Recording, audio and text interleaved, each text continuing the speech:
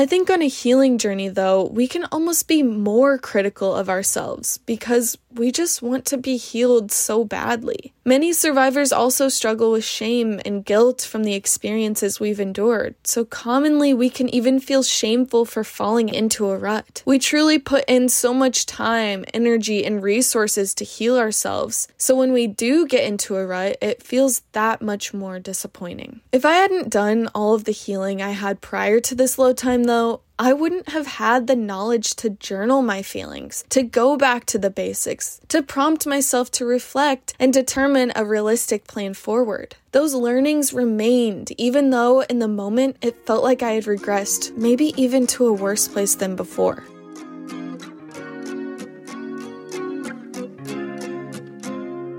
Hello and welcome to the Trauma Chats podcast with me, Mackenzie May.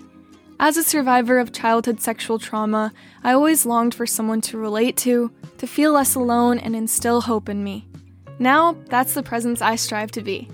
If you're a survivor or an ally of survivors seeking to be empowered, inspired, and educated on sexual trauma and its impacts, then keep listening because this podcast is for you.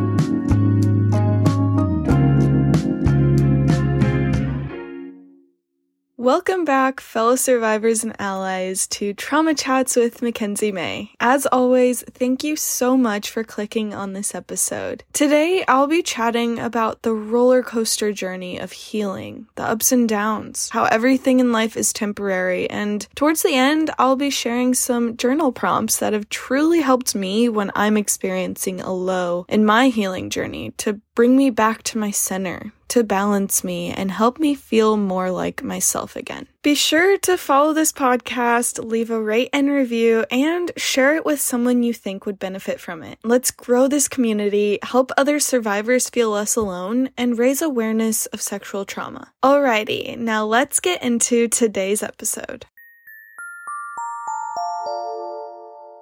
Healing journeys are filled with high highs, low lows, and everything in between. I don't think I've gone a year where I don't at least have a few months of feeling very low, struggling heavily with my mental health, and in those times, it truly feels like I'll feel that way forever. I also usually have a few months of feeling on top of things, feeling balanced, fulfilled, optimistic, and always hoping those times last forever. I think throughout the years, I've been able to look back and realize every low I've had has been temporary, but so has every high. Truly everything in life is temporary. In low times, I feel it's going to last forever, and in high times, I'm wishing it'll last forever. I'll have a few months of feeling stable, on top of everything, balanced in life, and then a change starts creeping in, or something triggers me and starts disrupting that balance. I've found that it takes some time to recalibrate and adjust to change or disruption of balance, but in those times of change, which are unavoidable and frankly inevitable, I tend to regress back to old thought patterns, old habits and behaviors, old neural pathways that I've worked so hard for so long to rewire. It feels defeating because oftentimes, before a change, my brain was just getting good at taking the new neural pathways that I'd established, but once my brain feels unbalanced and unstable, it reverts back. Then, the more my brain takes those old neural pathways enough, they start to solidify again. I feel like my whole healing journey, it's felt like I've taken one step forward, then once unbalanced, 2 steps back. But in reality, it's really like 2 steps forward, 1 step back. See, even if my brain starts to revert to old thought patterns, old behaviors, and habits, I still have the learnings I've worked so hard on beforehand that I can reestablish. And the more and more I reestablish those learnings, recalibrate my balance, the more and more they solidify and allow me to bounce back easier. Everyone is going to go through change, times of feeling unstable and unbalanced. We are all challenged throughout life. We really can't avoid that. What we can do, though, is learn how to efficiently adapt, how to bounce back quicker, and reestablish that balance again, to incorporate those newer, more aligned, learned behaviors behaviors, thought patterns, and habits. What I'm trying to say is we don't lose the progress we made because it's still inside of us. Lately, I've really been struggling with believing in myself and feeling that I'm capable of achieving my goals. I recently learned that this is a common symptom of CPTSD, which I'm really intrigued by, and I would love to make a future episode on, so look out for that. But as I've been struggling with this, I've begun to revert to old thinking patterns that I'm not worthy of success. That not only am I not worthy, but I'm not capable of succeeding. I've been struggling with self-deprecating thoughts, constantly cringing at what I say and what I do, thinking I'm ruining the moment. I'm the one to blame when things go any other way than what was planned. I've battled with these thoughts for seemingly my whole life on and off. So now, this time, I'm taking a different approach to getting out of this rut. This time, I'm really trying to reflect on the times when I did believe in myself, when I did succeed,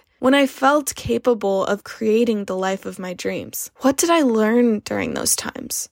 What made me feel capable? What made me believe in myself? What I've rediscovered is turning inward, going back to the basics of my healing and consistently taking imperfect action is what in the past made me feel capable and believe in myself. The other day, I was having a breakdown, on a verge of a panic attack, crying, self-deprecating thoughts spiraling in my mind, wanting to rip my hair out of my head. And I decided to take out my journal that I saw I hadn't written in for over 2 months. I just started writing out my feelings, what was going through my mind, ended up jabbing the paper enough to rip some holes from my frustration, and slowly but surely, my thoughts started moving towards knowing I didn't align with the horribly rude thoughts I was thinking about myself, that I didn't have to align with them, and that they were just thoughts coming up due to my old thought patterns that I've determined I do not align with long ago. After becoming aware of this, I was able to sit back and truly observe the thoughts one by one and ask myself,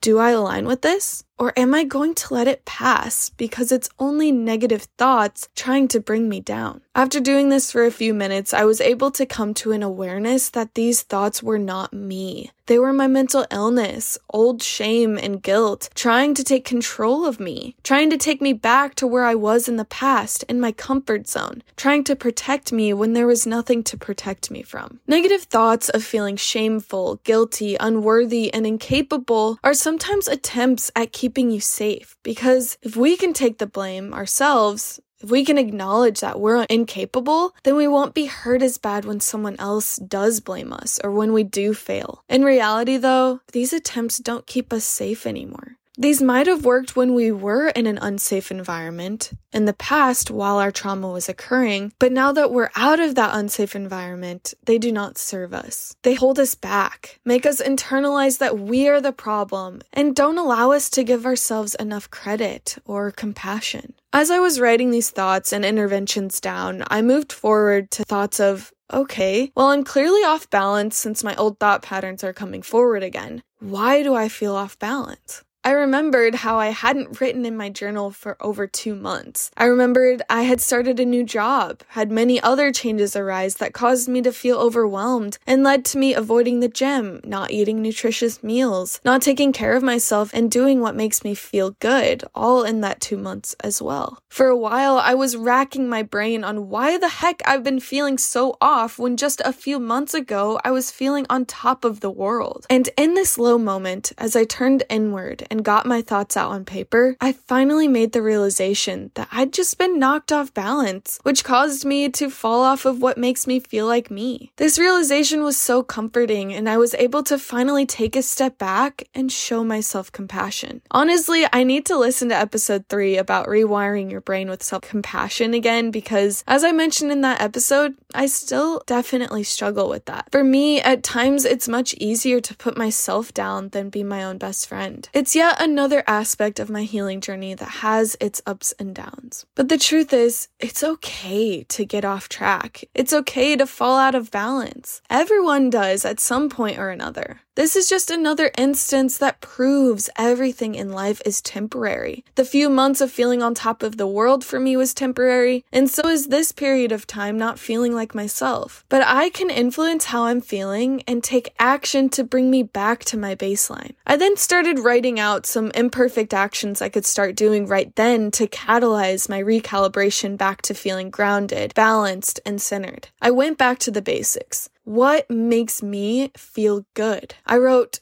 8 hours of sleep, nutritious foods, journaling, moving my body, and reading. Then I realized and wrote, I am the only one who can make this shift to make me feel like myself again. 1% better each day. That's all. After that, I immediately got up and started making myself a nutritious dinner, then got ready for a good night's rest, and already started to feel better. I wanted to share this with you all because I know so many people struggle with ups and downs of healing, truly of life in general, because whether you're on a healing journey or not, you're still going to experience ups and downs. I think on a healing journey, though, we can almost be more critical of ourselves because we just want to be healed so badly. Many survivors also struggle with shame and guilt from the experiences we've endured, so commonly we can even feel shameful for falling out of balance or falling into a rut. We truly put in so much time, energy, and resources to heal ourselves, so when we do get into a rut, it feels that much more disappointing. If I hadn't done all of the healing I had prior to this low time, though, I wouldn't have had the knowledge to journal my feelings, to go back to the basics, to prompt myself to reflect and determine a realistic plan forward. Those learnings remained, even though in the moment it felt like I had regressed, maybe even to a worse place than before. This is just all part of the process, all part of a healing journey, of life in general. Healing journeys are not linear. However, they do still positively trend up, and over time, if you put your healing on a graph, you will realize that you are so much more healed at a higher point than where you started, with the various ups and downs throughout that journey's graph. This is why I think it's incredibly important and helpful to journal, because journaling allows you to actually look back on how you thought in the past, where you were at mentally in previous points of your healing journey, so you can reflect and find gratitude in where you're at now. You should be proud of yourself. Be proud of yourself for even trying, because so many of us can't even fathom trying to heal something so destructive. You are on the right track just thinking about healing, just listening to this podcast. For my fellow survivors, I want you to know that you are truly brave to listen to this podcast. There are years of my healing journey where I don't think I could listen to a podcast about this topic. I didn't want to hear about it. It hurt too much. But healing truly comes when you seek it out. When you seek out what your life could look like if you did embark on this uphill battle of moving forward with traumatic experiences. Everyone, every survivor, is on their own journey at their own pace. I found that creating this podcast has been incredibly healing for me, but at the same time triggering, heavy, and difficult to create at times. That's another point about a healing journey, is that sometimes you're just not in a mindset to engage in healing. Sometimes you need a break. Need to step away from it. That's okay. That's why I've had to slow down on this podcast, because it was becoming a little too much for me. Whereas when I started, I was full of energy to dive into these topics. Healing is going to ebb and flow. You don't have to constantly be working on something or improving yourself. You can choose to take a step back and just exist on this planet. Engage in simple pleasures of life. Find that balance again, which will all energize you to then come back to your healing and make even more progress. That is the nature of healing and the nature of life itself. I've mentioned in a past episode about 3 insights I wish I knew before starting my healing journey, that you can't heal everything all at once. Trauma literally changes your brain, impacts different parts of your brain, your nervous system, your body, changes your brain's chemistry, and so much more. It would be impossible to heal everything at once. You wouldn't even know everything that could be healed. And if you tried to do that, you wouldn't have time to live your life, spend quality time with loved ones, engage in other goals, etc. It's all about balance and going at a pace that works for you. So knowing this fact, you must internalize that you will always have something to improve upon or heal or grow, but you are not a machine. You are not a science experiment. You are not something that needs to be fixed. You are a human being. And just like every other human being, we're all just trying to grow and move towards the best version of ourselves. But self-improvement isn't the purpose of life. It's only one facet that can improve your existence here among many other facets like pleasure, connection, challenges, exploration, and more. So the key is to seek a balance in it all. Because what would life be if you only had time to improve yourself, but no time to explore, to feel pleasure, to connect with others and nature, to challenge yourself in other ways?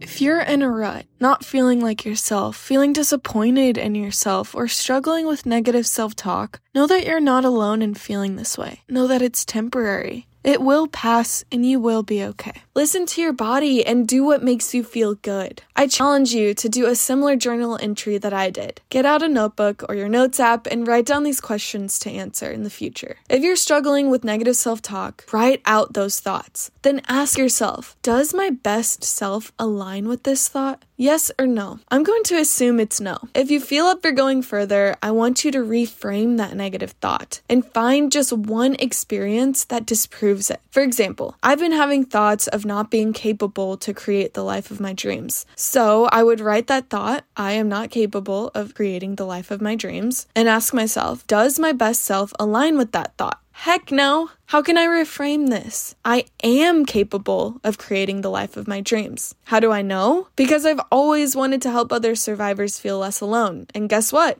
I'm doing that. So that's my proof that the reframed thought is true. If you're not feeling like yourself, feeling in a rut, feeling disappointed in yourself, I want you to journal about the times you did feel like yourself, when you felt balanced, on top of the world, even if it was only a day. Discover what made you feel most like yourself. And if you want to go further, write out a simple, realistic plan to get back to feeling like yourself. I discovered that I feel most like myself and proud of myself when I'm eating nutritious foods, getting 8 hours of sleep, expanding my mind through reading and moving my body. I wrote those out and I wrote out a plan to follow through on those to slowly find my balance again. I kept them very realistic and simple though, because I didn't want to get too complex right out of the gates and fear of not being able to attain it and then feeling guilty for not being able to attain those on top of how I already felt in the first place, if that makes sense. Imperfect action is better than no action at all. So let me know if you try out these journal prompts and if they helped. These are exactly what I did and I'm already feeling a little better than I was, so I really hope they help you as well.